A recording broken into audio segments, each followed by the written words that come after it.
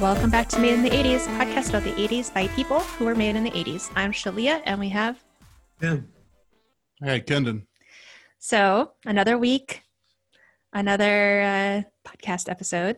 This week, we're talking about Bloodsport from... Kumite. Yeah, we're going to go to the Kumite. And turns out a movie about a real-life person, Mr. Dukes. I really appreciated that happened at the very, very end. I was like, I'm just watching this movie, and they're like, oh, no, this kind of happened. Yeah. And I'm like, oh, this, changes everything I just saw in retrospect. Yeah, totally. Like now I get to rewatch this whole thing with another perspective. And we're going to talk about it in a little bit. I'll put the timestamp in the show notes. Last week we did like a long intro before we got into our topic. I don't think we're probably going to be going that long this week, but we'll see. Friends, if you want to jump straight to Bloodsport, go for it. But in the meantime, we are going to go back to the 80s. Kendon, can you give us a color, please? The pink. Pink.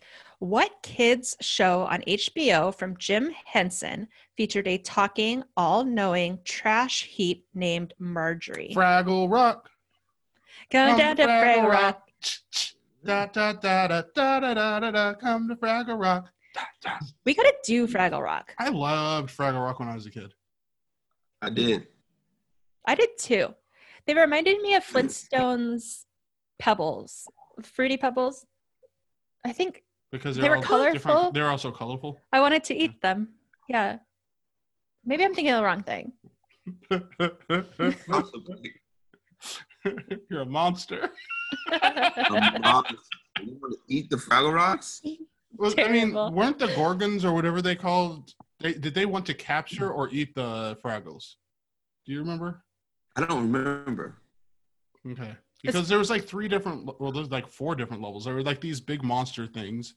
There was the Sprocket guy he was an inventor. He was like a regular human. Then there was the Fraggles, and then there's the Dozers.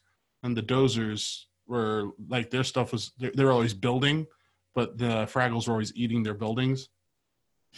So I don't have this memory really of Fraggle Rock at all. But I will say that preview to when we finally have an episode on Fraggle Rock, clearly an influence if that's the case, because trolls, right? Like I haven't seen World Tour yet, but that was like the concept of trolls was like they were food, like the human wanted to eat them. Yeah. Anyway, okay, Fraggle Rock. I think Carmel wanted to do Fraggle Rock with us. She sent me a YouTube video about the origins of Fraggle Rock. There's also a fun, one of our friends, Ariel, sent us a link to 80s McDonald's, or it was like 80s and 90s McDonald's, just things. And so remember how they had those burger seats that you would sit on, shape of a burger. And, yeah. My favorite Forest or something. Yeah, and my favorite was the Transformers. They had McDonald's food that was Transformers. And I was telling him I didn't know Transformers at all. That's not a cartoon that was on my radar. And so were there any boys at your school? Not that I talked to. Not that I talked to. And so yeah, I had the little Egg McMuffin Transformer, and I was like, this is so cool, and I loved the toy, but that was you didn't know? No, that was my understanding of Transformers was wow. this thing. Yeah. So that was a fun article to kind of look at and see the pictures and stuff. It's kind of fun to think about. They had really good toys, but I think so.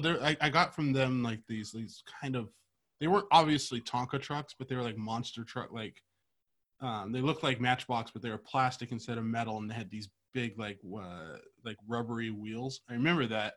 But the best toy from the time were these things called Z-Bots.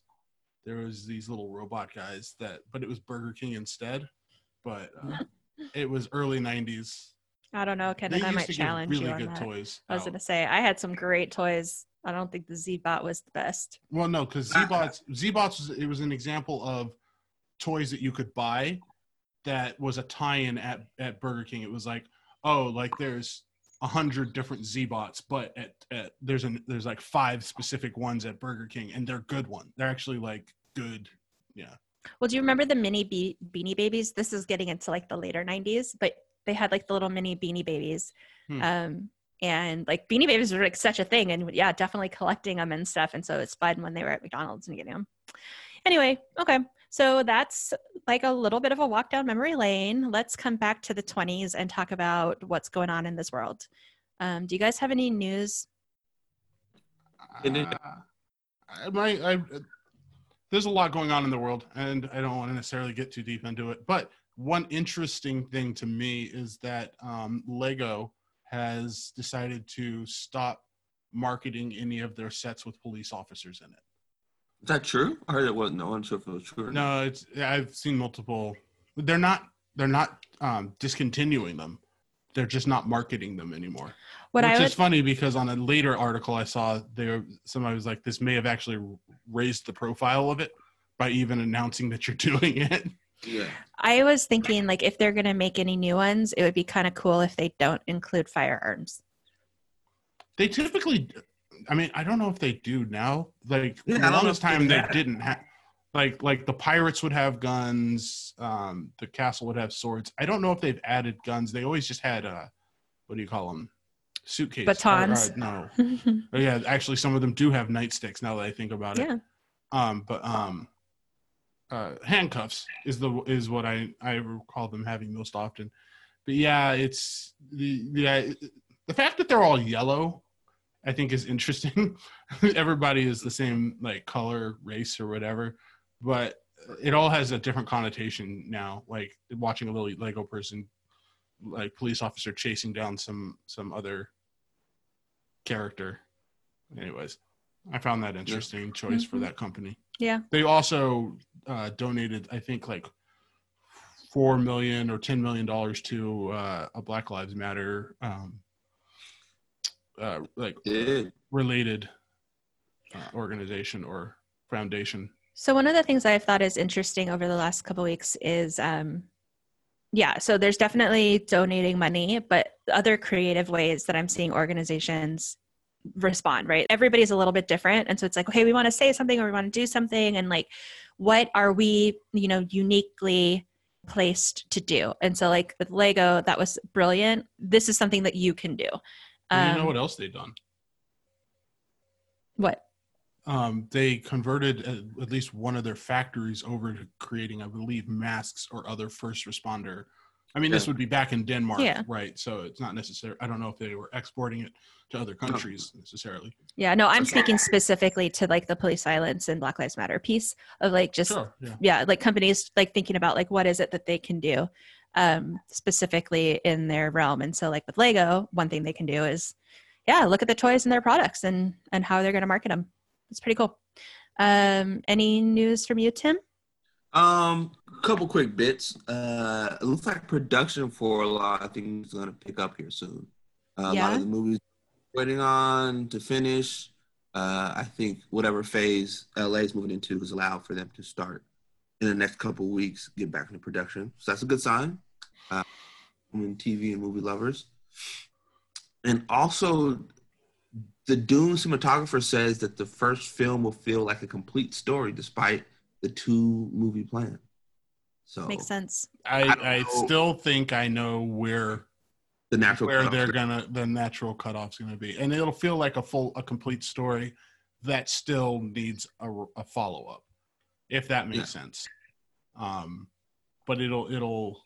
I think I know where the cutoff will be. All right, so the quote is from director of photography Greg Fraser, and it says, quote, "It's a fully formed story in itself with places to go. It's a fully standalone epic film that people will get a lot out of when they see it. It was quite an adventure visually. It was a beautiful experience making it. The people involved with it, I was overwhelmed. Some of the actors, as well as being insanely talented actors, are just lovely people who I've become very close to since then." That's his quote. Are they done filming then? They must be. At least the first one. That's really exciting, you guys, because that means that because a lot of the production, you can't have people physically out there recording and stuff. But for them, if they're done with that part, it's still a lot of work. But it's not going to get delayed too much. I was not sure whether they were going to be filming both parts back to back. So it might impact how soon we see the second part. What's interesting to me is that Fade Ralpha is a character played by Sting in the 1880s movie, has not been cast, which I find is, or there's been no cast announcement for him. And since basically everybody else has been, he plays he shows up very early in the book, like just in like a we're hanging out scene, and then doesn't really play much of a role until later in the books. So it's interesting that they might not even bother showing him in the early, and then when he's talking about how complete a story it is, I don't know if they've given any quotes or, details on this, but this indicates to me that they might be drawing from some of the prequel books, because there's a few prequel books that take place immediately up to what happens in the original Dune book. And these are written by Frank Herbert's son and another science fiction author. Mm-hmm. So I could see, especially given like how many people have seen Game of Thrones or are familiar with that, Dune throws you in the deep end even a little bit more. So I feel like they might use that to shape out what are these families. They're basically royal / noble houses on a galactic scale. What are they like on their own planets? I think they'll probably do a bit of that. And they did that even in the Dune miniseries, which is, I think, Shalia, that's how I introduced you to Dune. Yep, that's right. So that's why I think that they'll be able to make it a little more of a complete story, because instead of in dialogue having a lot of exposition of, oh, this family's this, if you just go to their planets and watch them operate, I think that might be one way to get that information across. So it reminds me of making Black Panther. In the test screenings, they learned that they needed that piece at the beginning that explained Wakanda. They didn't originally. Oh, yeah. And it allowed people to be like, oh, okay, this is the world we're in. And then you get right into the story. Yeah. They didn't originally have that? They didn't. Really cool. Movie making is so interesting and fun. I love it.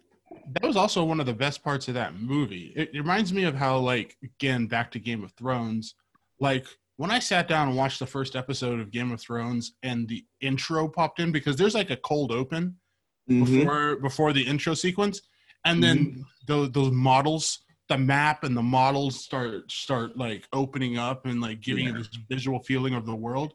I think with the way they did that in Black Panther, and just so everybody knows, it looks like Tim is on the ancestral plane. Mm-hmm. That is his background on Zoom.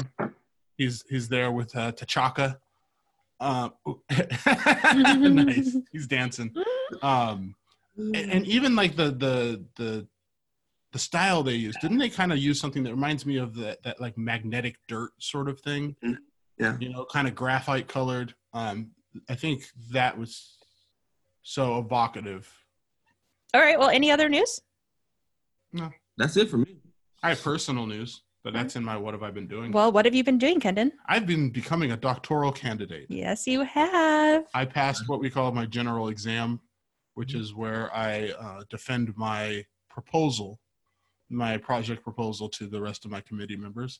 And I got unanimously passed.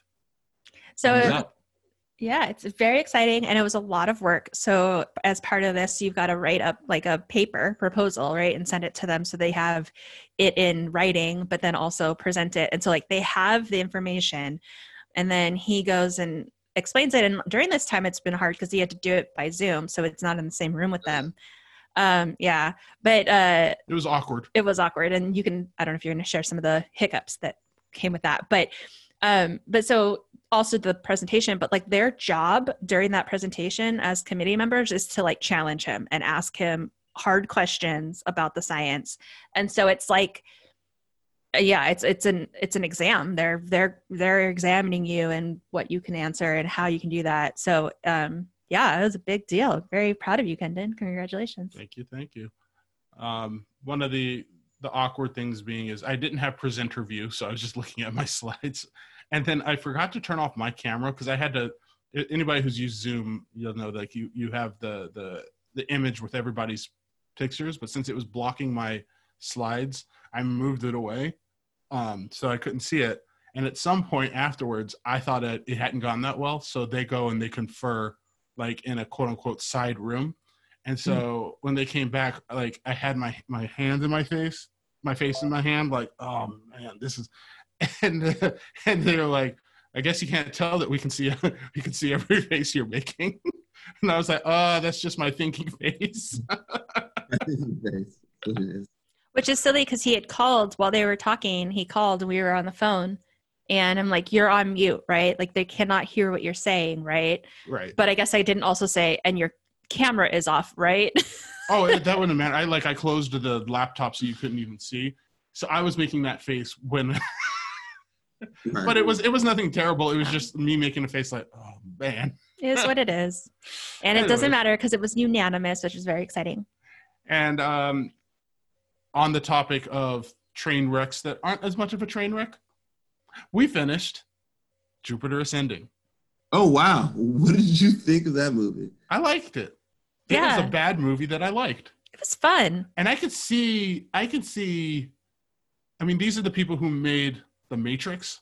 Mm-hmm. And I feel like I saw a lot of their sensibilities in it. I could see where they were going with like, the world isn't what you think it is. You are a resource for something, a larger world. All of this other, fate and destiny and rebirth. It's so much the same. It was so goofy and cartoonish in a lot of ways. It was goofy and cartoonish, but it looked good, right? That's what we said last week as our preview to it. It was like, it looked good. It didn't look cartoony too much. Mm-hmm. They looked fine. It was the story people, itself was bad, basically. The dinosaur dragon people seemed a little goofy, like a little cartoonish, and so did the aliens that look like gray aliens, and then they left like crop circles and just it was doing a bit much, but like I really liked when they went to like they went through all the bureaucracy to prove that she was alive, like again. They go to like, you got to go and get this. Yeah. Like that reminded me of something like The Hitchhiker's Guide to the Galaxy and stuff like that. So I think it was fun. I think Eddie Redmayne made a bonkers choice with his dialogue. His yell screaming. Well, yeah, his mumble and then yell screaming. Yeah. It was, I would say, I think the story was bad. Like, I think there were like a lot of good elements to it. And like my guess is like, how like that whole you're only as strong as your weakest link type of thing. Like you had a lot of really strong parts, but as a whole, it kind of falls apart because of some of those lacking pieces. Say that again, Tim. Was she bathing in human juice to stay young? Yes. Yeah. They were harvesting people juice, basically. Yeah. But you know what? I easily have forgotten because her career didn't take off fully in the way maybe it could have. Is that Mila Kunis, right? Mm-hmm. Yeah, Mila Kunis. She's so charming. She's so fun. I liked her all the way back at when she was in that 70s show. Mm-hmm. She's great. Yeah, well, and that's for a Cinderella sort of movie, which is what this turns out to be. And that was the interesting thing for me was like, I adore her. She's one of my favorites. And it was a little bit funny though, because I think of her as a little more gritty, I guess. Like she's funny, urban.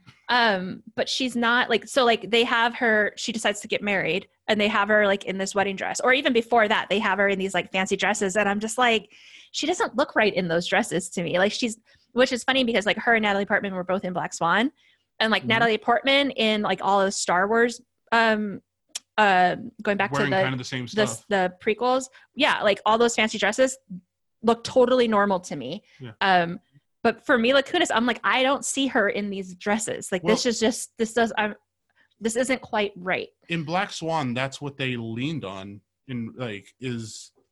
she was kind of so if I remember, Natalie Portman was kind of like the poised, the perfect like form and all of that. And then basically Mila Kunis was more like the rough kind of animalistic, but like super talented dancer. And I feel like that's kind of what maybe that's the, like why they cast it that way. But the other main funny thing to me is that this is a story about like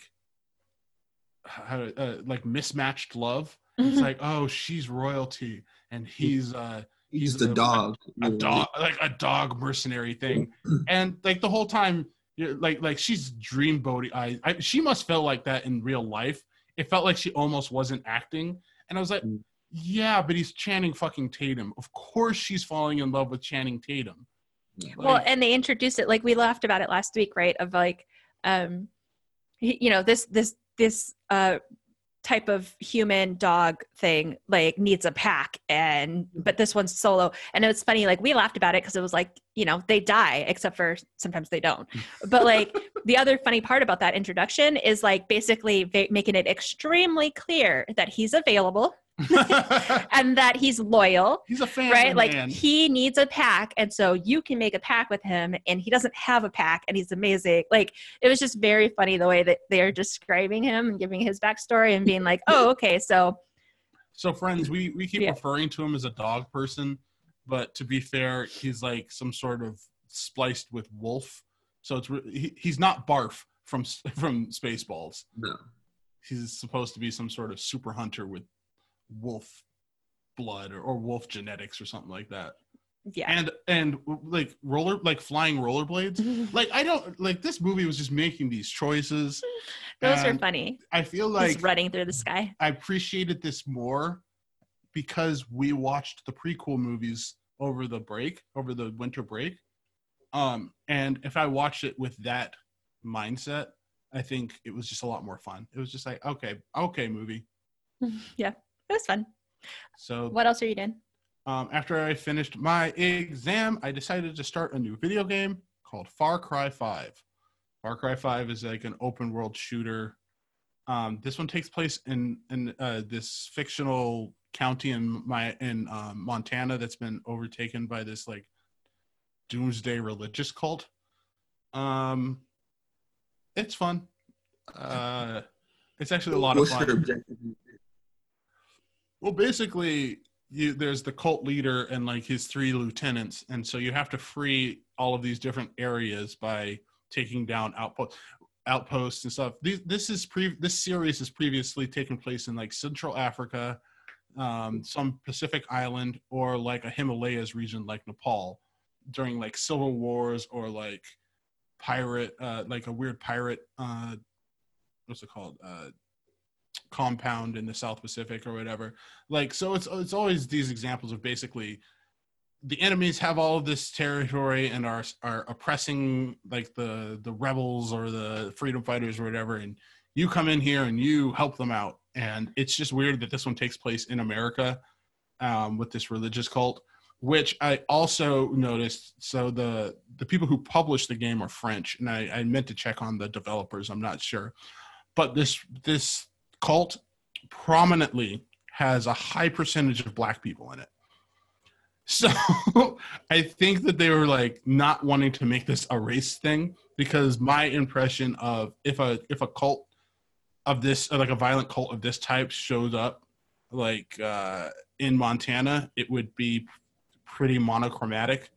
But I feel like they wanted to sidestep any sort of racial connotation there by putting a lot of Black people in it. So Kendon's playing a white guy in Montana shooting Black people. I'm not a white guy. You are.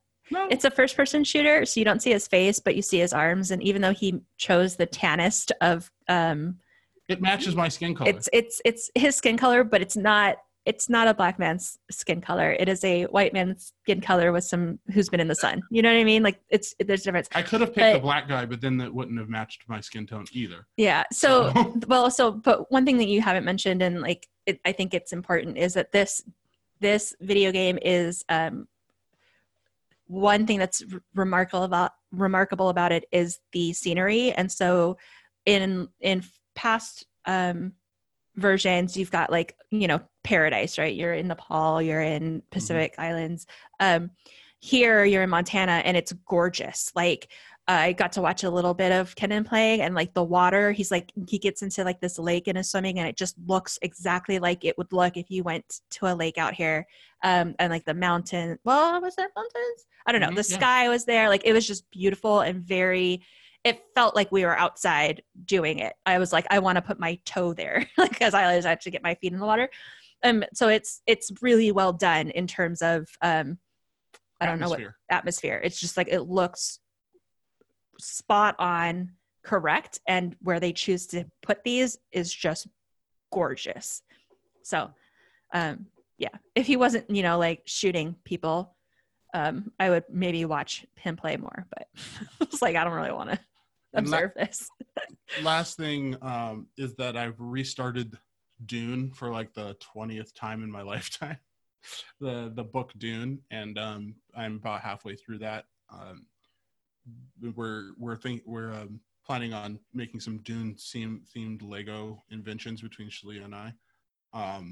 Friend of the show, Josh, is also restarted Dune and is going to go through the series, because there's like 6 books by the original author and a whole bunch of other ones. So I'm looking forward to this movie coming out. I did want to ask Tim what he thought. Like, so they're doing a lot to not to fall into the trap that Blade Runner 2049 fell into, as far as being very expensive and not making it a whole lot back on the theater end. Mm-hmm. Now with COVID, even though the theaters might be open, I'm kind of suspecting they're not going to make as much money in the theater as they could have had this not all happened, and just wanted to get your thoughts on it. I mean, it really all depends. It depends on when it opens. It depends on what's opening against it. It depends on how long the film is, how many times they can show it. It depends how safe people feel about going to theaters, or if they're going to allow them another option to watch the movie. Streaming. Well, and we have a couple drive-ins that are opening up now. We're like drive-ins, not streaming, like drive-ins. I got you. Every year there's a movie that comes out that should work that just doesn't work, and we can't even pinpoint why. It can have a great cast, it can be a fun film, it can be critically acclaimed, but people just have not gone to the theater to see it, and it's hard to put a finger on why. And I'm hoping Dune isn't that movie this year. What it has on its side is that people are starving to go to the theater. People want to go see movies. I've been one upside. I've been excited because I feel like this has all of the right elements. It has like a Fast and the Furious caliber sort of cast. Well, more than that, because these are like some really, really highly respected actors on top of just high profile actors. But what I was meaning to say is like diversity is there, like just by default, like the people they've chosen just look all different types of ways, come from all types of different backgrounds. You've got that. You've got, it's kind of a Star Wars action-y sort of movie, right? And people already love Star Wars. And then it's got the Game of Thrones element to it, which is still part of the cultural moment, I feel like. So it has so much that would set it up, unlike Blade Runner, right? Blade Runner had its hardcore fan base and like kind of cinephile snobs in some ways, but this right here, I think, has the ability to become something really big, like a big milestone. The only thing that I was worried, hold on, honey. The one thing is that it makes me feel like what happened with Ender's Game, where Ender's Game, like they wanted to try to start a franchise, but like there's the next books are not books that you want to make a movie on. And Dune is kind of going to be the same way. They could probably make one good sequel afterwards, but the stuff that happens afterwards is just so cerebral and not as action-packed. So just to clarify, when you're saying the sequel, like we're talking about Dune as these 2 movies that are coming out as like a package. So we're talking like both that come out are going to be great, and then sequel after that would be like a 3rd or 4th movie. Yeah. But like we know only one of those 2 movies is coming out so far, but we're not like saying that the second movie isn't going to be great, because it will be. Right. Like they come together as a package. The thing that I want to add is like in addition to the diversity of this cast, and like how, yes, like there are several people on here who just that person being on there will get a certain group of people into the theater, right? So like this person's in it, I'm all for it. Like a Zendaya movie, I'm in. Like I'm gonna go watch it. And so you have that, but you have them from so many different like groups that like you're gonna have a lot of people going in just to see their favorite person or persons. And then On top of that, they are charismatic. These are charismatic people. So you've got Jason Momoa, who is great when it comes to like pumping something up and making you want to go see it. Like he is somebody who's going to make you want to like, yes, let's go. Let's get in there and see it. Like these guys are good at Oscar Isaac. Yeah. These guys are like good at getting you excited to want to go see it. And then finally, this is the kind of thing that we're going to be telling people. And I think it's going to be clear that you want to see it on a big screen. Like it's not just like a movie that you can watch at home. You can, but it's like, it's going to be beautiful. It's going to be one of those where there's action. You're going to want to see it on a big screen. And so like you're saying with like all of the people who are like starving to go to the theater and like want to get there. This is an IMAX. We want to get, like this is like, if I'm going to pick of all the movies that are coming out, like this is going to be on the top of my list of like going in for those reasons. Well, all this is true. But it's not going to matter if people just aren't interested in seeing it at the time it comes out. I think they will be. That's the thing. Yeah. I think the problem will be, do we feel like going to theaters because we're uncomfortable? What you're saying is true on paper, but it's hard to dictate what audience want to see. It's hard. Even stuff that should work just doesn't work. And we don't know why it doesn't work. No, I 100% agree with you.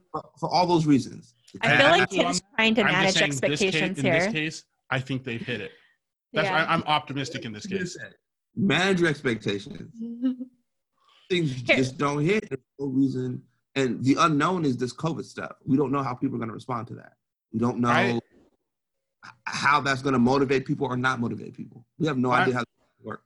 I'm happy that I'm going to get this movie. I'm going to get this movie, and I'm going to get the follow-up movie. So just like Blade Runner 2049, hey, if it's just turns out that I got the movie, that's fine with me. Yeah, that's actually the truth. Like, it doesn't really matter at this point how well it does, because it's going to do well, critically on top of it. I'm sure it will. I'm also just noticing the Black Panther on a branch behind your shoulder. Yes. Yeah, that's what the scene is, babe.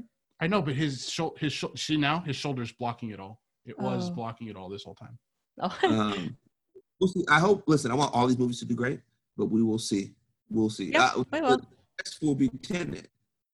Tenet will be the early test. I saw another trailer or something for that, and now I see what's going on. Like I was like, it's a time travel movie. It's like it's like a time manipulation movie. So this looks like a video game. This looks like a video game. It has all those elements. I disagree. I don't think Tenet has all those elements. Oh yeah, it doesn't have the elements we're talking about. But it looks like it's going to be good, but I don't think it's the same. It has a good cast, a well director who put out hit after hit. It's got 2 charismatic actors in it. It's an unknown element, and it's got 2 charismatic actors. But I think Shalia really made the point of it's an ensemble cast.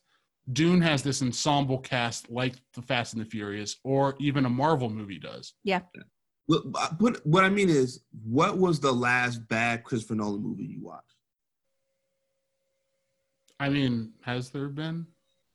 Exactly. So we will.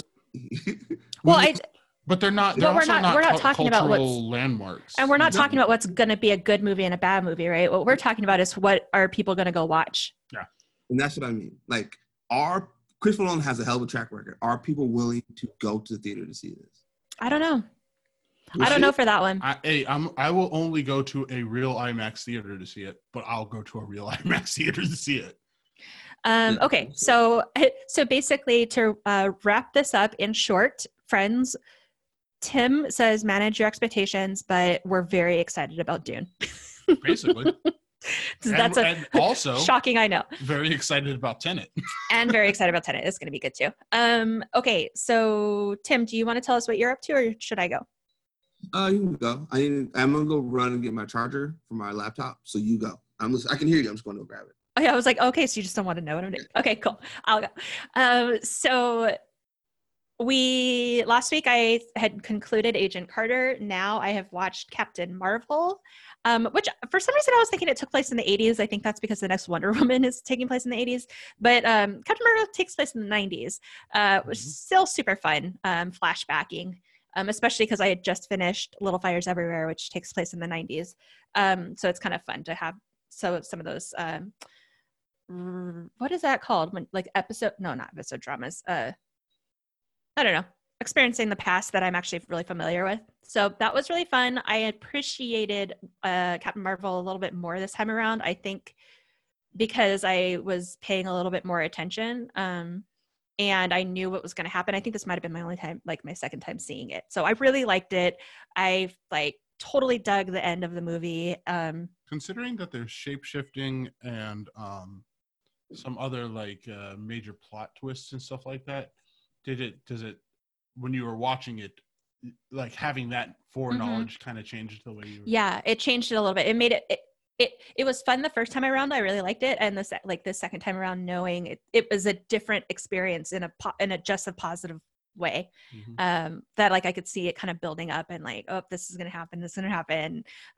So really like it. I appreciated the backstory and like how everything ties in, which is something that all these Marvel movies are great with. So watch that. And then the next in the line is Iron Man. So got to watch Iron Man, which is interesting. So when was the last time you saw Iron Man, Tim? A couple months ago. Okay. So we hadn't seen it in a while, but what was kind of not alarming, but remarkable about it, I guess, is that this was created during the Bush administration. And it is a lot more pro-military in the Middle East. A lot of Iron Man just killing brown people out there. And sort of like ethically ambiguous brown people, just blowing them up. Yep. And and in that time it made complete sense. And I didn't even like register that, but we've gone so much farther with these movies and like with right now in this time, like, in my mind, we're fighting Thanos and we're fighting aliens that are like from other planets, right? Like that's kind of what I'm used to. And like, it was just kind of a weird, like, whoa, this was because Iron Man was the first one of these. And so to see where we started, I was like, oh, wow, like this is a bit different. So watched Iron Man. And also it was really fun to watch Iron Man with the context of Agent Carter, because you have Howard Stark with a presence there. And so like seeing how they were introducing Tony Stark in the 2008 Iron Man, it was really interesting because it's like a lot of the same components that they have for his dad, but just a little bit different. So that was really cool. And so now what's next is Iron Man 2. So we're in the middle of Iron Man 2. And kind of you're liking Iron Man 2 kind of a lot, I think. Well, no. I like Whiplash. I don't remember liking Iron Man 2 that much. I don't remember it either, but like as we've been watching it, like we were kind of getting into it. Yeah, we were getting into it. I realized that, yes, I never did like Tony Stark. Yeah. I never liked Tony Stark. Not that I don't like Robert Downey Jr. Like I'm okay with not liking a character. It doesn't mean that I don't like watching the character. Mm-hmm. But I realized that every time a conflict came up between him and Captain America, like I was just like, this is like the movie will try to be like, which side should and like Captain America, like this other guy is a douchebag. No this question. Other guy, he's got his own like private like drone weaponry all around the country. Like he's so arrogant. He's so this. Like it was. I never was on Tony Stark's like side, which I think is perfect because they set it up as a comic book. Like this is like a perfect comic book character. Yeah, he is. What were you saying, Tim? He's always drinking in these movies. Yes. I mean, that was, I think one of the things he was known for was being an alcoholic in the comics. In comics, yeah. And he does have to, like he does, like, progress by the end of by the point of the Marvel series that we're in now. But it's not it just seems like you needed to, because you've been terrible all along. So speaking of like one scene in Iron Man 2 that I had forgotten about is his birthday party. And leading up to this birthday party, he's thinking he might die soon because he's got a lot of toxins in his blood. And so he's kind of morbid and like, so that's where he's at. And so he gets fucking wasted in the Iron Man suit, and he's playing like they are throwing fruit in the air and he's shooting it, and like so dangerous. Like this whole like kids don't play with guns. Like you are so drunk right now and you have this like that scene was well, so in that scene he gets in a fight with Rhodey, who puts on another bit of armor, and then some of the people at the party are watching and he's all upset, so he goes rah, like he kind of flexes on them and they all run away. Now, mind you, a couple scenes earlier he's basically testifying to Congress like, you're welcome, like they're like, I think you need to hand over these suits. He's like, no, I can handle this on my own, like blah blah blah blah blah, like world peace, I've brought world peace and all this. And we're like, dude, this, you're only proving exactly the point. You got drunk and upset and now you're irresponsible. Like, exactly. He wants the Sokovia Accords because he screwed up. He created Ultron. He created the ability for Ultron to have robots all around the world. He's constantly fucking up. He is incredibly smart and the weakest link. He's always been the weakest link. It's not the Hulk. It's not any of these other ones. You remember that concept that you were talking about recently of like people, like the most dangerous people are the ones who know a little bit and think that they know everything. And that's him. Like he is very smart. He's brilliant. But like he gets like Ultron, right? Like he gets this like vision of the future and then like goes and like swings the pendulum all this other way, like doesn't know enough to like really know what the response should be. And so instead he just like does these drastic things and he won't listen to anybody else to be like, maybe you're wrong. Like, and you know what's interesting? Well, first of all, just kind of to throw it in, there's a fun little what's it called? Cameo from Elon Musk in Iron Man 2. Yeah, he's talking about hydroplanes. No. It was about building some sort of plane. You're right. I think it was like a hydro engine. Whatever the case was, Tony Stark's like, yeah, we'll make that happen. But it's just so interesting is I'd probably heard of or knew who Elon Musk at the time was, but now Elon Musk is so much more of a cultural figure. It's like, oh, it's pretty early in the Marvel Cinematic Universe that they were referencing basically the real life Tony Stark that people like. Yeah, I was like, and we just saw him put people in space. Yeah. Like that just happened. Yeah. So really, and that was 2008, which is not that long ago. That's 12 years. And I'm just like, wow, that's 12 years is, I mean, it's a long time, but it's not that long. It's really amazing. So, I guess this was even less than that because 2008 is Iron Man. So, and we're talking Iron Man 2. So like 2010, so like 10 just years a decade. Ago. In a decade, this is what's happened. So cool. But the other cool thing is, I like to think about it was like, what if they had met Shuri, like before they made Ultron? Like that may have made that movie not happen because she would have been like, excuse me, you sure you want to make this killer fucking robot? Like maybe we should scale this back. Maybe we should do this.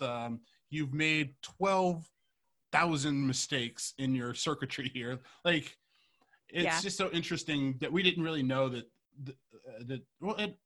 Had they talked about Wakanda yet? No, I think they had talked about vibranium. They had made references in isn't Age of Ultron. Isn't Captain America's shield vibranium? It is. So that's a very early one, but I'm saying, didn't they fight in Wakanda or nearby Wakanda with the big, what do you call them, the Hulkbuster armor? I feel like there is a reference. We'll find that soon. We're not there yet, but we'll get there. Yeah. Okay, so that's what I've been doing. And then finally, two more things. Carme has introduced me to a new show called Ramy, Ramy. It's on Hulu. Mm-hmm. Have you watched it, Tim? No.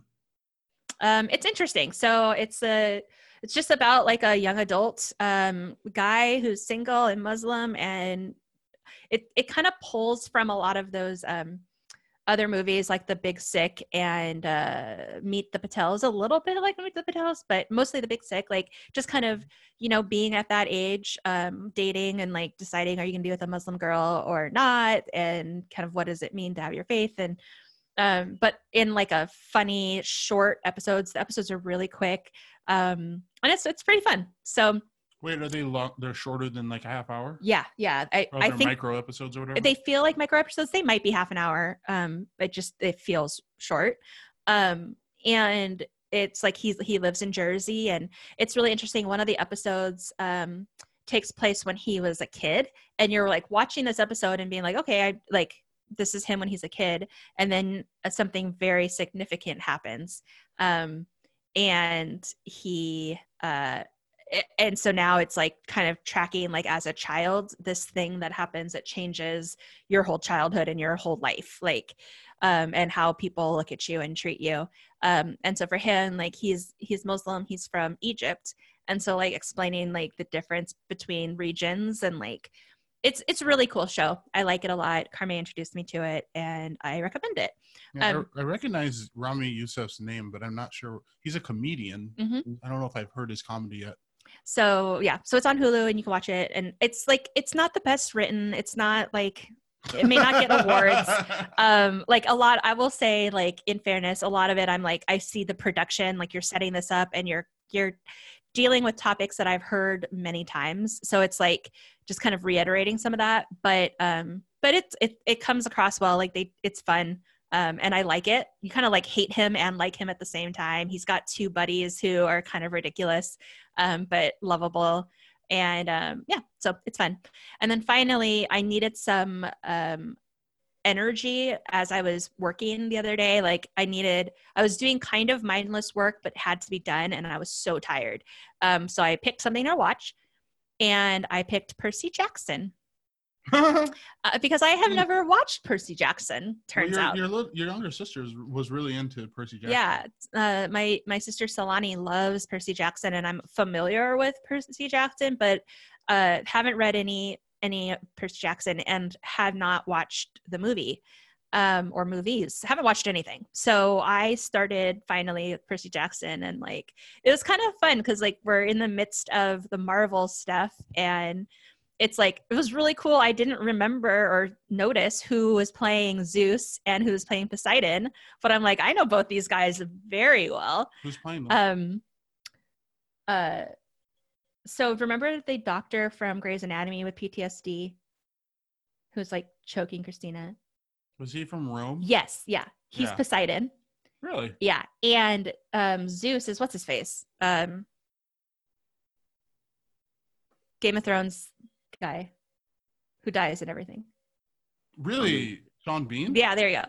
Yeah. So those and like the idea, and I didn't know this about Percy Jackson, but the idea about Percy, like we have demigods, right? Like gods all the time have sex with mortals and having kids. That's normal. The thing that's weird about Percy is that with these three brothers, he is a challenge to Zeus. And I had forgotten that piece about like these mythology is like, it's all about sibling like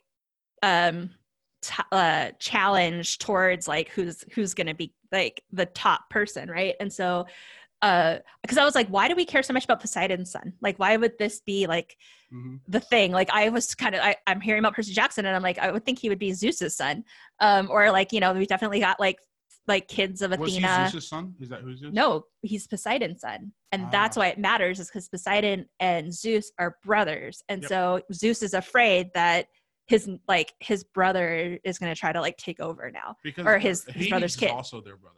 Yep. So there was three main brothers. Yep. And I don't know if I got really into Hercules, the Kevin Sorbo one. Did you watch that, Troy? Or shit. Tim, did you watch that show? Not religiously, no. I was just the right age for it, because that would have been somewhere around 6th through 8th grade there. It was on. And then Xena was on, but it was just on all the time. Mm-hmm. And so just to bring it up to the point that he was always butting heads with Ares. Yes, right? Which makes sense. And I think Ares is also Zeus's son. So they would both be Zeus's son. But so that you have that sort of butting of heads. But Hercules' thing always was that Hera was basically pissed because Zeus stepped out on her to have him. And that's where, just in case anybody doesn't know, Hercules' name comes from Heracles. And that means like, what is it, the struggle against Hera or the challenges coming from Hera or something like that. Because all of these different challenges that he had to overcome as a hero were coming from Hera trying to make his life difficult. Mm-hmm. So a woman scorned. Yes. So yeah, so it's kind of fun. It's good. Like, I mean, I didn't finish it yet. It's How not many good. did they make? I think there's a few. But anyway, I haven't finished the movie yet. I started it. We only have 2 movies. There are 2 like, movies. yeah, they're doing like I think they're trying to do a show on Disney Plus. Mm-hmm. It's a fun concept. I mean, to what I know about it, I haven't actually read it, but yeah. So that's the other thing I've been doing. All right, Tim, what are you up to? Nothing, not a whole lot. Watched Virtuosity last night, that old 1995 Denzel movie. Yeah. With, what's his name? Who else is in it? Who's the bad guy? Who plays Sid? Keanu Reeves, no? I know who you're talking. Is it Gladiator? Yeah. Russell Crowe? Russell Crowe? Yeah. Wait, is this the one where they had like the whip that's like a pencil or like a and like can just cut people up? No. What's Virtuosity? He's inside of a computer and gets out? Yeah, he's this training module they're using for LAPD, and Denzel plays a convict, and the module is made up of a bunch of different serial killers. It's gonna get shut down, so the nerdy guy obviously puts him into the real world through this incubator system kind of thing, and then they get Denzel out of prison to hunt him down and catch him. That's a brilliant thing to be watching right now, Tim. How was it? It's so silly. It's fun though. We were really but like as a culture, a movie culture, really terrified of what was going to come out of our computers. Oh, for sure. There's all kind of movies. Like Shocker was on the other day. I watched Shocker. Same thing. Like dies and puts himself into like electronics. It's like literally coming out of people's TVs and killing them. So. Johnny like Mnemonic, drones, by the way, is what I was confused we're all worried about evil drones now, Tim. Drones. I mean, on our neighborhood Facebook page or like group, somebody's kid's drone is missing, and I was like, they were like, it flew away within like 20 minutes of him repairing it or something. And if anyone's seen it, let them know. And I'm like, if I see it, I'm burying it. Shovel, bury it. Although that now makes me think of a scene from Drone 2, whatever sequel they make for that drone movie that you made us watch, where it just like you can hear the zzz, zzz, zzz, and it digs itself out of its own little grave, and then it's like go on another murder spree. Oh, okay. Well, all right. Are we ready to talk about Bloodsport? Yeah, I'm ready. For centuries, the Society of the Black Dragon has sanctioned an ancient rite of combat, known as the Kumite, open only to the world's most lethal warriors. Now, for the first time, the true story of America's super agent, Frank Dukes, can be revealed. An awesome human weapon who infiltrates the Chinese underworld, where every fighting style, every worthy opponent, every deadly technique clash in savage combat. International martial arts sensation Jean-Claude Van Damme in Bloodsport, the true story of the ultimate champion. Okay, so Bloodsport, starring Jean-Claude Van Damme. He's fine. Yeah, his first movie actually. He's not a great actor, but it's also dubbed. Isn't there a movie called JCVD? Yeah, I don't know if it's the first movie to come out, but the first movie he made. Okay. So it's an interesting one because it's I mean, by the end, Kendon is like, he's a star, like he's amazing, he can do all this stuff, but like the acting level is a little bit wanting, and it's also a little difficult. Tim, can you tell us like how this was made? Because some of the, at least how we watched it, some of the, like it was dubbed, I think. Yeah, like it didn't sound right. Were dubbed, and it was kind of awkward. Like I was like, why a lot are of these ones? ADR. It was made for cheap. Or ADR? Is it ADR as opposed to dubbing? That makes sense. Okay, can you explain it? It was made for cheap. He kind of got the script. The guy wanted to do him a favor and allow him to do all of the movie was to showcase all of his physical talents wrapped around sort of the true life story, a script that was sitting around they had for a couple of years. So that's why they made it. And you can see they made it for cheap. There's like 2 locations in this movie. But how did they why are the military people sounding so weird? Like, was it French? Did they make it in a different language? No. I think that's when they redid their voice. I think the audio was probably bad because it was cheap. Oh, I see. So they That's an recorded it, didn't sound good. It's one of my favorite scenes. It's an outside scene where they don't even eat the food. Like, they don't touch the food. They're just like talking about eating it. So what does ADR stand for? It's like audio digital Remastering, maybe. Let's look this up. Because they'll do it a lot in different movies where it's like you'll note it, like they do it like when you can't see a character's face, but they need them to add in like some dialogue. So that makes sense. But you're used to it happening in those sort of instances where you can't see that it doesn't match what the character's actually doing. Yeah, that makes so much sense. And I mean, we sit in a podcast room and try to like block out outside sound, but often it impacts like the quality of our audio, right? So I totally get the idea that like they filmed this and you couldn't hear or something, and so they just put new audio over the visual. ADR stands for automated dialogue replacement. That makes okay. So it was made for cheap. Jean-Claude Van Damme is the first movie he made. Directed by Newt Arnold. Start over and direct by. It's directed by Newt Arnold, who I have no idea what he's done. Who else is in it? It also stars Donald Gibb, who we all recognize from Revenge of the Nerds. Which we need to do sometime. Yeah, I haven't seen that movie. Leah Ayres, Janice. Norman Burton is Helmer. Forrest Whitaker makes an appearance. Woo-hoo! Yeah, I was waiting for that one. Roy Chow's Tanaka, and the great Bolo Young is in it as Chung Lee. He was amazing. What'd you call him? Bolo Young. How do you say his name in the movie? Chung Lee. Because it's okay. So to jump ahead just a little bit, as far as influences, this movie I think is maybe with a couple of other movies is the reason why we have Street Fighter 2, and Mortal Kombat. And one of the main characters from Street Fighter 2, going back to the first game, is Chung Lee. Yeah. So Chong Li, like, it was throwing me for a loop for a second, but she's Chinese. He's Korean. He's Korean. It was yeah, but it definitely influenced on that. Yeah. He's a big dude. All right, he's Tim, amazing. He was really amazing, and he's behaving like a professional wrestler. Yeah, Tim. So you picked this one. Can you tell us what it's about? It is, believe it or not, based on a true story about Frank Dukes, who goes AWOL from the military. Dukes? Yeah, like put up your dukes.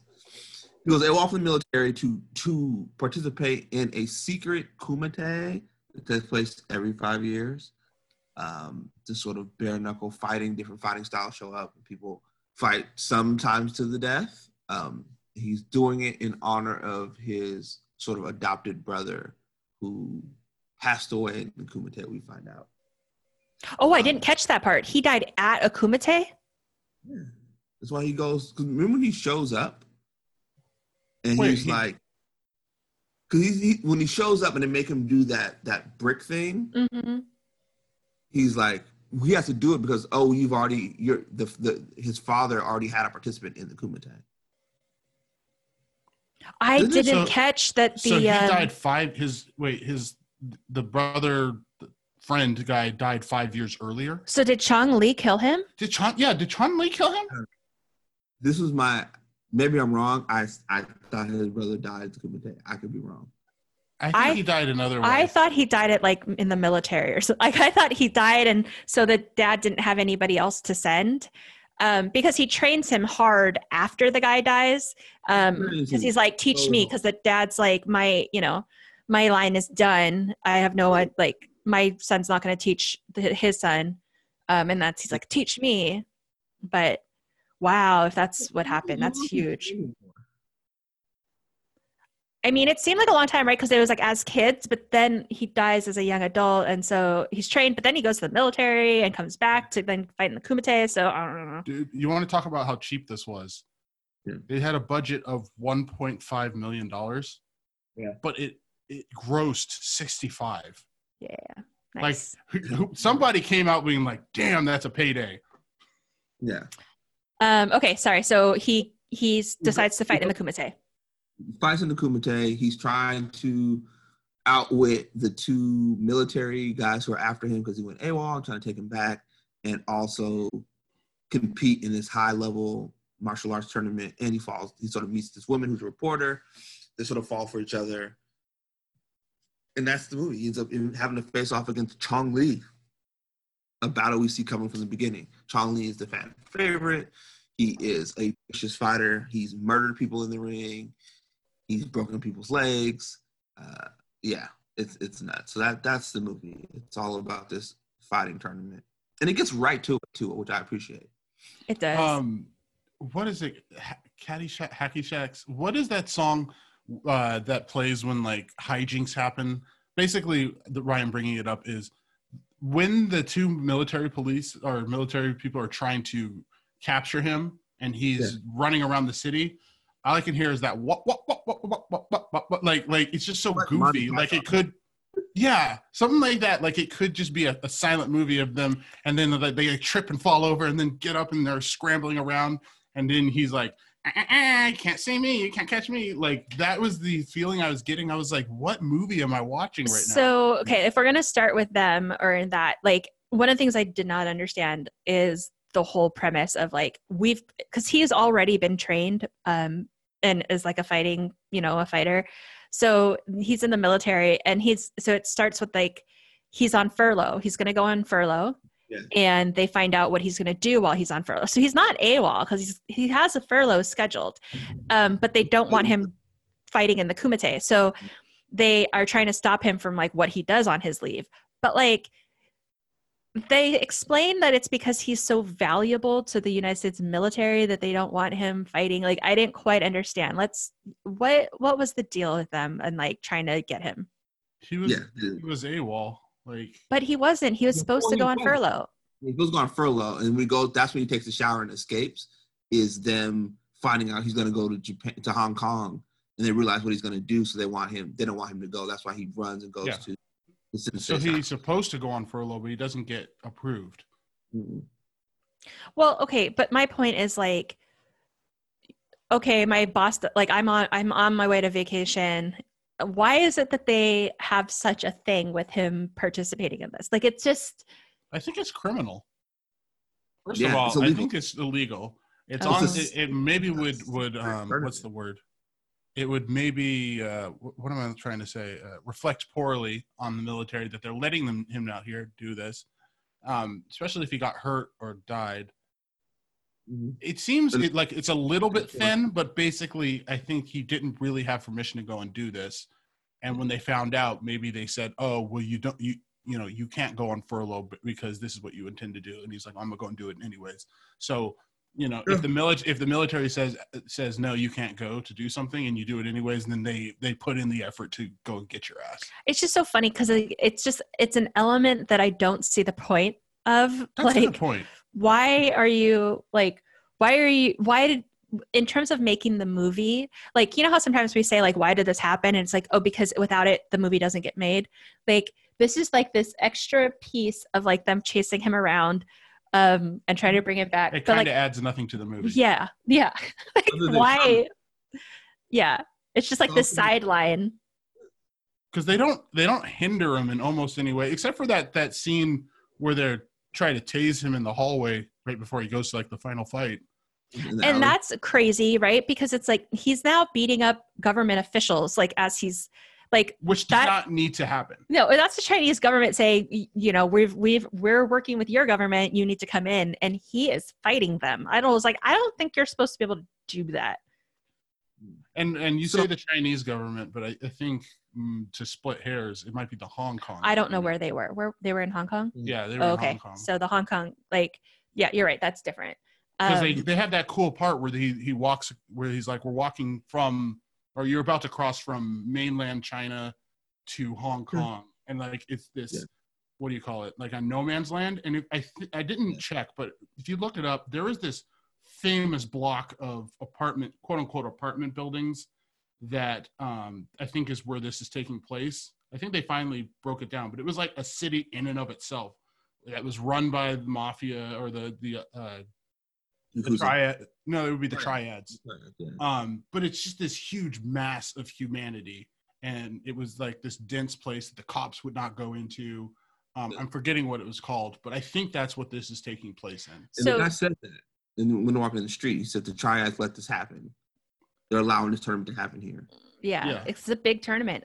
So talking about Hong Kong, just I don't know if you guys remember, there's on Netflix, there's the world's greatest cities, and there's 4 episodes, and it's just like basically like these really high dense density cities, like just populated to like the max. And Hong Kong, Shanghai is like the first episode, I think. So I would recommend watching that like in connection with this, just because it's modern day what it looks like, but it's an amazing space. So it takes place in the walled city. Yeah, the Kowloon walled city, Kowloon. And just the first sentence on Wikipedia is, the Kowloon walled city is an ungoverned, densely populated settlement in Kowloon City, Hong Kong. It was originally a Chinese military fort, but it became an enclave for new territories when they were released from the UK. Crazy. So it's like its own, like, it makes me think of, what do you call it? Judge Dredd. Or any of these futuristic movies where it's like this is its own world, this apartment complex, and like right on the other side of it, some nice modern looking buildings, whatever. But anyways, I think of that sort of thing like it's really fascinating. Places that there are their own little worlds, their own ecosystem. The police will not go into. It reminds me also of The Raid. You've seen The Raid Redemption, right? Yeah, I love that movie. Yeah, how the cops are like, we're coming in to arrest this one guy in this building that's completely run by organized crime. Which is interesting because we don't see that in this, though. Like, it's funny because that's where it's taking place, and like the fact that the Kumite is happening, and you definitely see people get killed during competition, but we don't see just like a crime-ridden. It's not like walking into Gotham. Like, we don't see a crime-ridden like daytime when they're out there, except for some of the other fighters are harassing the reporter lady. But even then, like that's about it. They're not in that place in those scenes. They're in a hotel. Yeah. That has nothing to do with the walled city. The walled city is when they go in. What's cool is like they go into those tight, cramped areas, and I just thought it was really cool that they were descending into this world.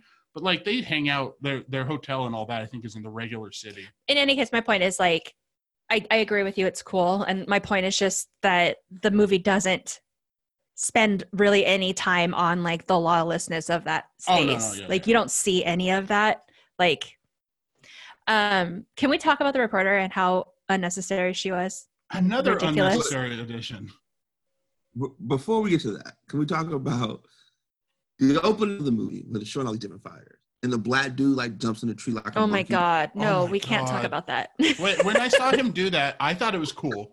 I was like, but I thought this was just a training exercise, right? Get your upper body, whatever. Can you jump up here and get this? I didn't realize that he was a monkey fighter until he comes out and is monkey fighting. And I was like, oh, this is awful. Yeah. This is no good. Although so racist. It felt racist. It did, didn't it? And also he got fucked up. Like he wasn't even successful monkey fighter.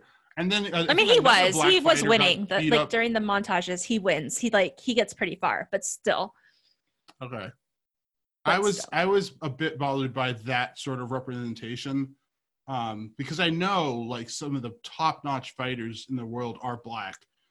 In fact, there's this guy, there's a video, I think, of him who was able to block or parry like all of Bruce Lee's punches on him at one point. He was like a karate champion in the US. So it seemed like to me, like the black fighters were kind of getting the short end of the stick in this movie. The fact that he's in the tree chopping down coconuts was enough for me. Yeah, I saw that and was like, okay, here's. But it makes me think of Street Fighter, where you have just these wild fighting styles coming from like everywhere, and everybody is these characters, which is cool. Like, and that's the fun thing about like, I think when we get to influences, we're going to talk about like UFC and mixed martial arts competitions and stuff, like all these different styles coming in. But like as they're showing them in this beginning scene, like you see this guy in a tree and you're like, okay, that's what we're about to do, huh? It was almost, but the funny thing is that it seems kind of racist, but also like it makes me think of breakdance fighting, because like if this was made like 10 years later, there would have been a breakdance fighter. Well, sort of, but that's one thing I was disappointed about was, you guys remember I was doing capoeira a couple summers ago, and like, so I was excited to see capoeira. Like I was like, that is just naturally would be in this, and it wasn't. Well, the reason I bring it up is capoeira became something I feel like people were more aware of in the mid-90s, because they added essentially a capoeira fighter to Street Fighter later on, and then Eddie Gordo is a character in the Tekken series who showed up in Tekken 3. So and it's not like breakdance fighting is different than capoeira. Yes, like, capoeira absolutely. is a real thing, but it easily got conflated as kind of like the same thing.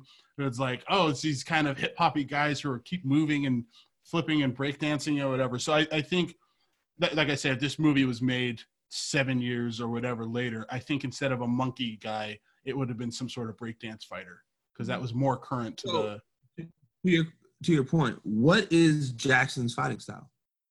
Who's Jackson? The big American. He's a wrestler. Oh, yeah, he seems He's like a pro wrestler. Well. He's like a big guy who throws people around. Yeah. He's just throwing people around and punching them. Like, is there an answer? Yeah. No, there isn't. There's no defined fighting style for him. He's an American wrestler. That's the style. You know what I was thinking of is, we've done The Princess Bride, and at one point Andre the Giant joins the Brute Squad, and Billy Crystal's character is like, "You are the Brute Squad," and he talks about like having to fight one person versus multiple people when he's fighting Wesley. I got the feeling like that's what he is. He's the he's a, what do you call it, a bouncer, like throw people out of the room, like an enforcer sort of guy, not a full-on martial artist, such that like he can get punched a lot and then just toss somebody. I did not know what he was trying to do. So he's our friend, right? Like it's funny because we're introduced, we see him fighting and getting ready, right? We get to see everybody prep. But then when they get there, we see him with his beer getting on a bus and sitting across from Jean-Claude Van Damme and harassing this woman. And like I was like, what is the point of this scene? Because I thought it was like, okay, this guy's gonna be we're not gonna like this guy. And then he ends up being like the best friend. Okay, so honest question. Okay. It's problematic, but when does it become harassment? Because he doesn't. When he sticks his feet up in your face. Oh yeah, he does. And you're kind of like blocked. Yeah, never mind. Because at first he was just trying to get her attention. But then, yeah, he starts being pretty gross about it. And like, it turns out, I think that's supposed to be endearing. Like Jean-Claude kind of like smiles or whatever. Like we're actually, this is all charming kind of behavior. Ew. But I did like. The guy 4 times your size has you cornered with his feet up, trying to get your attention. It's not endearing to the woman, I imagine. No. But what was endearing was fun when they actually do meet at the hotel and they're playing that video game. And I really liked that, and I did like how they become friends from there, because he's just like, oh, you like to play, and then like they didn't he make an age joke? He was like, aren't you a little small he said, aren't you a little young to join the Kumite? And he's like, aren't you a little old to be playing video games? Yeah, I liked that. It was also funny because Jean-Claude Van Damme's an adult in my mind. Like they keep calling him a kid, but does he? To me, when I watched this, I was like, man, he looks like a kid. Okay. He seemed old. You disagree? To me. No, he was younger when he made this movie. He wasn't like growing up Van Damme. And while we're talking, I just want to point out he ends up playing one of the main characters from Street Fighter, the series, in the Street Fighter movie with Raul Julia. He plays Guile, so the lead character in the Street Fighter movies, which is really cool. Like this coming full circle. And Josh was texting with me, and he's saying that he was apparently coked up and could not remember his lines. That's funny. So hookers and blow. There you go. Okay, so now can we talk about the woman? The woman in this. Oh yeah. Who they have placed. They've decided to make her a reporter, and she's just like April O'Neil. I've got to talk to you. Tell me about this kumite. And nobody will talk to me about it, and why not? And blah blah blah. Like just like stupid. And then we're introduced. They are introduced when one of the fighters is like, "You're coming with me," and he's like, "Leave her alone." And they know that they're going to both be in trouble and kicked out of the kumite if they actually fight. And so clever Jean-Claude Van Damme says, let's play a game. with this coin, and like who's faster, and whoever wins gets her. And it's just like one of those like gross. Yeah, just gross. Like, okay, I'm not playing. Like, no, thank you. This is not for me. You guys can play this game and I'm leaving now. But like, that's what they do. And he saves her and she's into it. Like, she's into it and they end up walking like, I won you. Come on, let's go. And like, they hang out. Like a romantic walk after this. Like, they just walk down the street. Yeah, like it's done. And I'm like, wait, what is like, now you are into each other, like you're dating now, and he tells her all this stuff that he really shouldn't, which is irritating. What does he tell her again? He tells her about the kumite, like he answers the questions and like so I don't gives know her the information. Like I was not clear on like what is the secrecy of this. Is it first rule of kumite is you don't talk about kumite? Like it wasn't secret in that way. It just seemed like you can't get in. Well, it seemed like it is secret, like this particular one, right? Like there are kumites and there have been kumites. So like others might understand the concept of it, but they don't know the actual details and they want to know those. I was fighting? Irritated when she pulls out her tape recorder. Oh my God. Oh, during the match? During the match? I was like, what? What, you can't remember these things? Like you have to take like there's a lot of things that I feel like happen that like even though everybody should see it, doesn't see it. Because, like, also there's the guy who, like, steals the gold tooth off of the... And, like, they really focus on it. No, it's just weird because everybody's looking at the stage. And he's, like, sneaky. I was like, no way. Like, oh, maybe not. Like, what? In real life, Frank Dukes joined the Kumite to take down organized crime that was running. And it was all run by organized crime. And that was the intent, that he would infiltrate the tournament. They expected him to lose, but he ended up winning. How would that take them down? What sense does that make? He wanted to make contacts because it was all run by organized. The idea was like he would join this thing, make a bunch of contacts with people, and sort of have an idea what these criminals were doing. Instead, he ends up winning the tournament, which no one expected. So it became a different thing. It became sort of this legend. It's a kumite. So I can imagine it being secretive. The funny thing about this film is everyone's talking about it very openly. Like, for it to be a secret, everyone's like, hey, are you in the kumite? Like, yes. In the hotel. This has to be an open secret, right? If, like, you're not going to have a bunch of martial artists from all around the world showing up during the same week and nobody knowing that something's going on. I feel like it would easily be an open secret. Maybe not the details, but the fact that the kumite is happening. And it is. I mean, at least this, it's clearly not a secret, but she's just not allowed to know any more about it. And it's also one of those where it's like, it's known, but you better not be the person to be sharing more information. And then also just like, don't bring her in. Like, why? What? Ugh. Yeah, this doesn't need to be on the evening news. By like, what some other like Hong Kong businessman like shows up, like sleep with this dude to get in the kumite. Like, is your job report of that? Like, what did you do with him to get in here? You just flirted with him heavy at the bar? Like, what are you doing? How'd you get into the kumite? So, Tim, we talked about this before, like with women reporters, right? And this assumption that women reporters, in order to get a story, will do these things. Yeah. And like, this is like, thank you 80s. Like, here we go. Like, for pushing this narrative again. Or maybe even helping start it. I don't know. So guys, it's a bad practice. Like, yeah. I want to bring up the connection here that I see between this movie and Enter the Dragon. Can we finish her first, though? Yeah. Finish her. And that is, so she ends up getting to see some of it, becoming his girlfriend. The big friend gets her in the hospital, and she's in there like, you can't do this, trying to talk him out of fighting. She's known him for days. What are you? Why are you caring so hard? And she brings the military people to the fight. And then she snitches. She goes and says she snitches. She's the worst. She goes and tells on him to stop him from fighting. Like, who are you? Oh my God. Just to have like a female character role. Like, that was the other part, was like, basically they needed a woman in there for him to have like a love scene and like somebody to care about him and not want him to get hurt. Like, that's the role she needed to play, but they've decided to like give her some of this other stuff, and it was just it was messy. Anyway, okay, I'm done with her.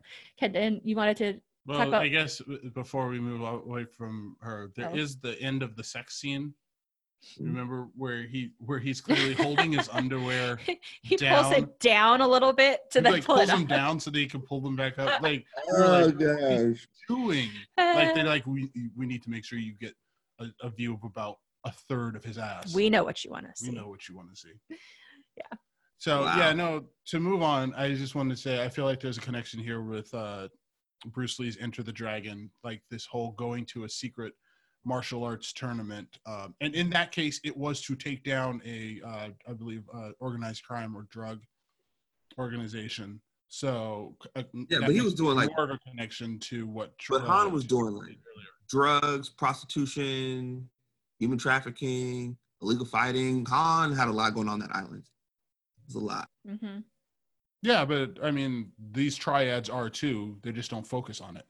That's what those triads are making their money from. Which is interesting that you're saying, Tim, like that is the history of this guy, because like we just said, like they don't show any of that in this. So it's like it's weird that it's absent.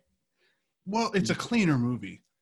And the plot doesn't need to be like he's not a law enforcement individual in this movie. And maybe he was too young for that to have been believable, or whatever reason. They wanted to focus on the tournament, which I appreciated, because I was like, I don't need all of this other stuff. And I mean, you're right, Shalia, to have a female character to fall in love with him and all of that. But on the bright side, it wasn't that she needed to be rescued, which is like the case in Enter the Dragon, right? He's going to try to rescue somebody. Are you sure? Don't No, they have like a thing about like He wants revenge for his sister. having to protect her? Where? I think they threatened her like on the side before the competition. There's like a doesn't he have to like run and be like, where is she? Am I mixing up movies? It's Whether like or not- after the friend is hurt. Whether you are or not, it seems like such not a prominent part of the movie that I still think it goes to my point that that's not what she's there to do, is not to be a, like, what would they see? Here's an interesting thing, right? Like, there's nobody against him. The people who are against him are her and the military people who are trying to stop him from fighting. Chun-Li does not have a problem with him other than he broke his record. So he's got like a competitive problem with him. And then the since he's not there in a law enforcement capacity, it's not like the triads are trying to stop him from getting anything. The whole challenge is fighting and winning, and it makes it a cleaner movie, like without certain other unnecessary things pulling away from it. I completely agree with you. Like, I think that other story that they could have told, sure, but like this is much cleaner and more fun. Yeah, by not getting into all of that. And because even with her, like, I do think that is her role in this, is like to first be saved and then to worry about him or whatever. But she's not that important to the movie. Right. So it's like she's there for that purpose, but like the movie isn't really about that. It's about the fighting, which is fun. Well, towards the beginning, I was irritated when his friend Jackson, I thought Chun-Li killed him.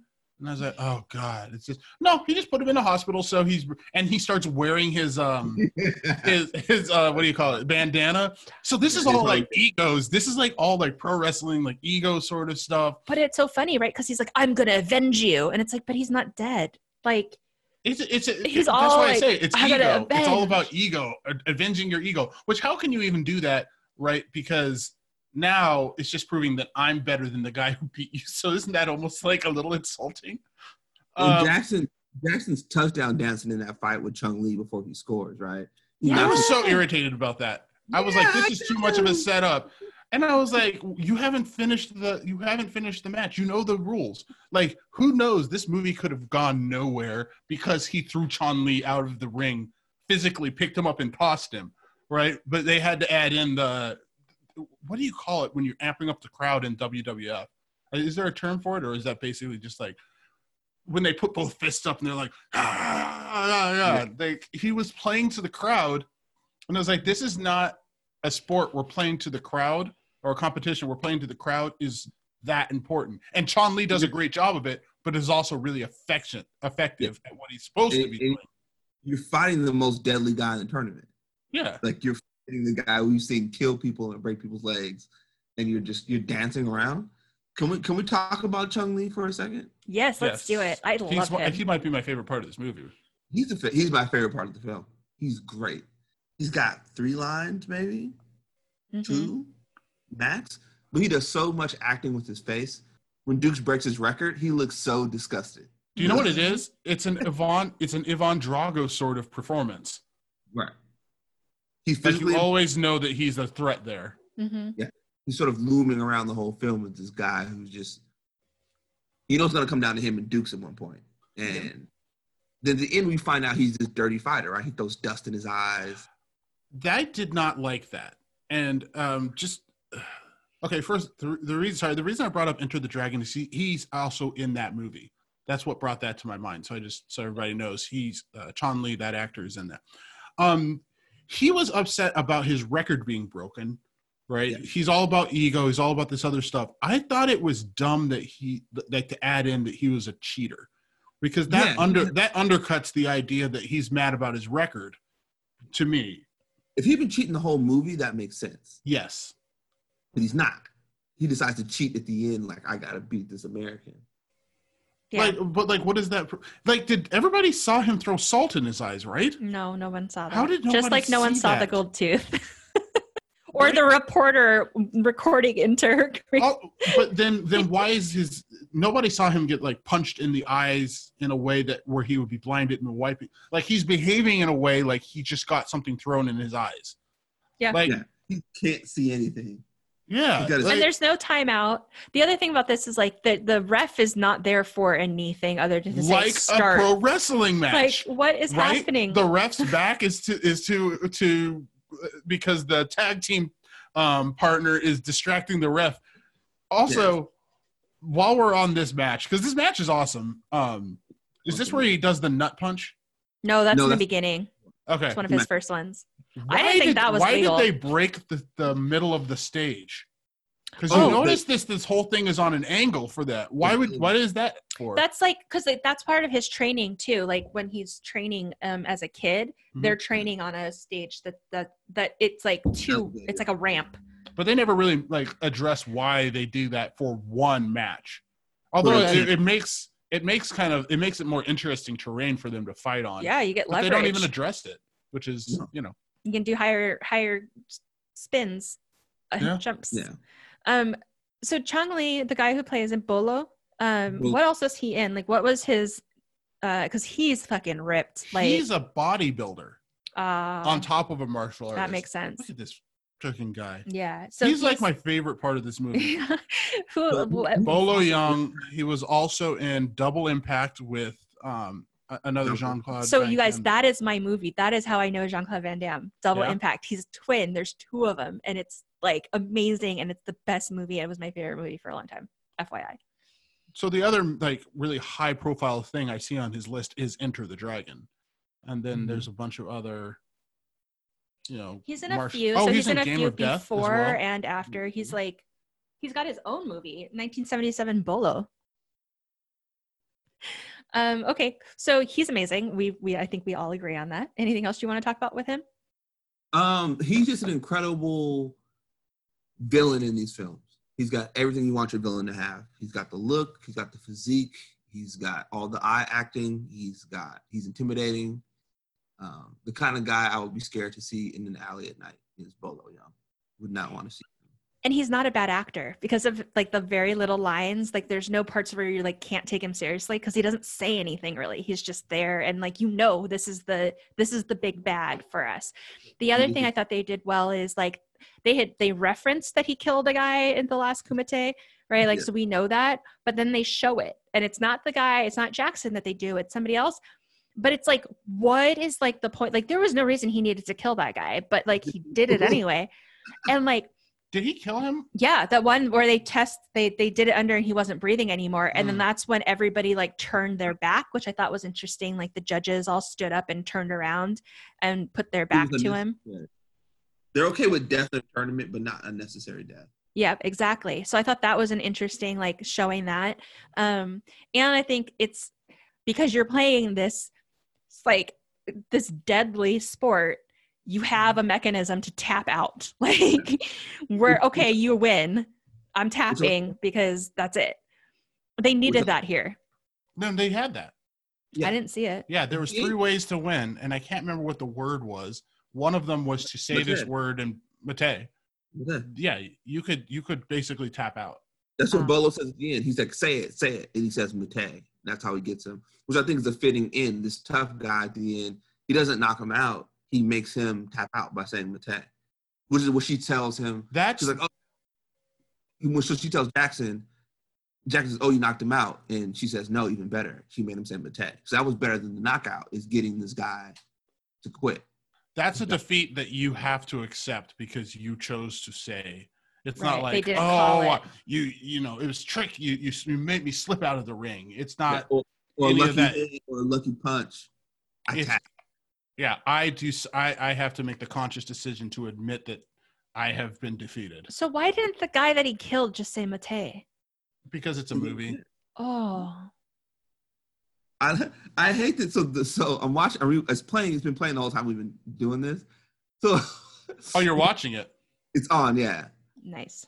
When Dukes is fighting that big black guy, he kicks him twice and like knocks him out the ring. The tall guy who doesn't say anything, who does like, argh. It's literally 2 hits, and the guy literally goes flying out the ring. You know what's interesting? Dukes hits Chung Lee with like 3 spinning kicks at the end. It's like this 3 times in a row. Mm-hmm. That's how he defeats him. So what's also funny is he also beats him by like tapping into his training and remembering. And this was the funny part, like where he's like, I can't see. And we're like, but you can fight blindfolded. Like you don't need to see. And he does figure that out. He just kind of takes a while to do it. But we're like, we know that he knows how to fight without watching, without his eyes open. Yes. And it's funny is like the training scene where he's like feeding the tea to the I want to say sensei, but you know, his teacher and his wife, and like Kendon's laughing because the wife is just like checking him out, smiling, like he's serving them tea blindfolded. It's just. You know what's even funny? I have to say though, he didn't get trained to fight without being able to see by salt being thrown in his eyes. Yeah, right? It's probably painful. Yeah, exactly. You have that natural human reaction, like, oh my God, my eyes have been taken from me, as opposed to burning because there's salt in them. The funny part is the beginning when they go to steal that. 2 things are funny about when they go to steal the sword, and he says you earn it. At the end, he earns the sword. That's touching. Yeah. But he's wearing a San Francisco Giants hat and a New York Giants football team jersey. He's American. Weird combination to say you're American. This random sports attire, but. When they catch him with the sword, the son runs in and just kicks him. Like, there's not a conversation. The young son runs in and just kicks him in the stomach. And then he says, okay, son, you're free to go. And then he talks to him about, then he, swings the sword at his bill of his hat and cuts it and says, you didn't flinch.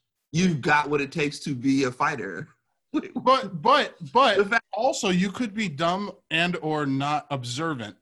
Because that's how he seemed. Because he moved so fast. So it's like you didn't flinch. It was like, I flinch at what? Excuse me? What? Wait, and he also seemed kind of slow. Like as the other kids are coming in, he's like, Also, you said to make him seem American. Is he supposed to be American? Because his voice, his accent stays. He's Belgian originally. Well, to let you know they're in America. Right. Okay. But I don't say. Didn't it seem like his parents? Was his parents immigrants? Yes, because that's one of the things they talk about is like he came to have his farm or his fish, and so like talking about one of them's growing wine, right? Yeah, Dukes' parents were doing wine and he was doing fish. Okay. Which I just thought was funny. Like, okay, so I'm gonna have this conversation with you to be able to train your son, but actually he's not training the son. He just needed the son around to train his own son. Yes, my son. Yeah. To be a sparring dummy for my but then why is the son getting washed in a fight in school? Because there's multiple of them, and he's little. Come on, He kicked the shit out of Dukes earlier on. You can't. None of that. No. You get pushed from behind by a couple of older kids. Like, even if that kid's pretty good, like multiple bullies, take your bag, swing something at you, knock you on the ground. Like, then Dukes comes in and saves him. Yeah, because it seems like Dukes is either just bigger or older than he is, doesn't it? He's older. Yeah, he's older than people at the same school. Yeah, that's the dynamic I seemed to get, is that this kid has been being bullied probably because he's Asian at like a white school or something like that. Yeah, he probably doesn't speak English as his first language. Kids are messing with him, so Deuce comes in and saves him. Yeah, I do love what Chong Li does with the headband. He puts it on his neck. Yeah, so funny to me. What an asshole! It's pretty funny. Do you notice what I liked about him is his amp up seems like a mix between like he seems a little bit like a baby throwing a tantrum at the same time. Like the way his arms move, like oh, so good. Okay, what else do you guys want to talk about? I feel like we've hit every topic I wanted to make sure we did. All right, should we rate it? Yeah. I mean, because we've all done we've done favorites. Yeah, this it's all great. Bolo, right? We didn't. Is it Bolo head? Bolo? We only brought it up very briefly. The make a brick explode from the middle of a pile of bricks. Yeah. That's just some ridiculous shit that they put into Street Fighter games, right? Yeah. Like the ability to break an enormous block of ice, or do like all of these, or destroy a pile of bricks. They actually have you fight a pile of bricks in the original Street Fighter 2. You remember that? Bonus rounds, yeah. Bonus rounds, or to destroy a car. It's fun. Why not? You can do it. Sure. I thought that was pretty cool. The way they're like, show us, prove it to us that you're really his student. Like, which brick? This one here. And the other guy goes, no. Oh, that one there. We didn't talk about their handler, the guy who was in charge of like keeping the two Americans. Handling them. It's like the triads hired him to keep the Americans out of trouble. Yeah, he didn't want them getting in fights outside of the Kumite. Right. Yeah, and it's all about like, you're not here, you're supposed to be here on time, and like trying to. Because again, it's something that they show but don't really go like too much into. Is this is not to find the best warrior for a bodyguard or whatever they said the original one was. This is clearly gambling. This is that, which means that somebody may or may not have a bet on one of these two Americans, and they're going to be pissed off if they go and get their leg broken outside of the Kumite. If they're going to fight with another fighter. Right. Or yeah. Any of this stuff happens that messes up the betting pool, right? Or somebody who has a bet against them does it to get them out of there. Yeah. Like, you've got to have that. So there's that guy, which we liked. We thought he was kind of funny. Yeah, I liked him. Yeah. Johnny. Yeah, and then finally the whole thing of like, I'll meet you guys at the airport. So going quickly back to the two FBI guys. No, they're military police. Military police. So the two MPs, like, I'll meet you guys. I'll see you guys at the airport on this day. I'll see you guys at the airport on this day. And then after the fight the next day or whatever, they're like, oh, he's not here, and he's on the plane. Come on, guys, I'm waiting. That was so I goofy. saw you. I was like, what the hell are you doing? He was like on purpose waiting like until it's like a minute after he's supposed to be there so he can pop out and say it. But like I can see my dad doing that, or like any of like that's like just the kind of joke that we would do, right? Like, oh, I'm waiting for you. I'm gonna pretend like I'm sleeping, I'm waiting a long time. Right. But it's just like they would know who's on. Like they're standing out in front of the plane. Like you would think the first thing they would do when they get there to say, "Is he here yet?" Like he's an extremely endearing character. I think is the point of all of this, though, right? I see. Is that it? I think so. He's like, that prankster. It seemed when I saw it, it made me think of the coin game that he played. Mm. Like he's kind of a master of sleight of hand-ish sort of. Or he had made them chase him, right? Like, and he would slow down so they could catch up and then start running again. Like he was, yeah, you're right. He's like lighthearted and fun. Also, it's kind of funny when they're at the hotel trying to take him in, and they've like pulled their tasers out, and that's when Jackson like just rushes them, tackles them. I didn't see that coming. And So when he returns Jackson's headband, he says, "Wherever you need me, I'm there." Like over a headband, like I guess they're No, it's over a bond. The headband is whenever you just need a symbol. I'm there. All right. yeah, no.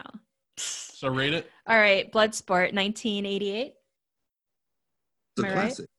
Is It's it a a classic? classic. Are we past it? Yeah, it's a classic. It's classic. It has a fairly low Rotten Tomato score, which I guess is not surprising, It's but not this is a a great great movie. No, it is a great movie. It's fun. Yeah. So it is fun. It's Oh. not too offensive. I guess one thing I wanted to mention is he makes sure to do the splits a lot to prove that I feel like it's there to prove that he is not somebody else isn't doing these things, right? Mm-hmm. He can do the splits. They pull him apart with ropes. So I just wanted to add that we didn't mention that.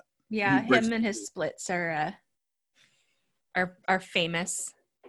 I want to watch Double Impact. I Does haven't he do seen that it in in a long Time time. Cop? That's the No. only thing I can think of from in Time Cop. There's a fight and he jumps up and does the splits onto like a kitchen counter. He does Oh, this I know that scene. movie He also did it on overlooking- command a lot. I feel like there would be like in interviews and things. He'd Yeah. do the splits. Also, what was originally supposed to be the Predator and Predator, which is even funnier. But he's too Right, little, he's right? too small, they said. Yeah, he's fun. This was fun. I'm glad you suggested it, Tim. Yeah. Good. What do we guys want to do next? Do we have something else on deck for next week? No, I'm down for whatever. There's a 1984 Supergirl movie on HBO. Want to do Supergirl? Yeah, sure. 1984. Sounds good to me. Wait, Supergirl 1984? And what's Instead of coming Wonder up? Woman. Wonder Woman 1984. Yeah, let's do it. Let's do Supergirl 1984 Okay. next week. When Kendon, what will we be? We'll be back. Cool. Nice job. Well, I was thinking that maybe we could go down to the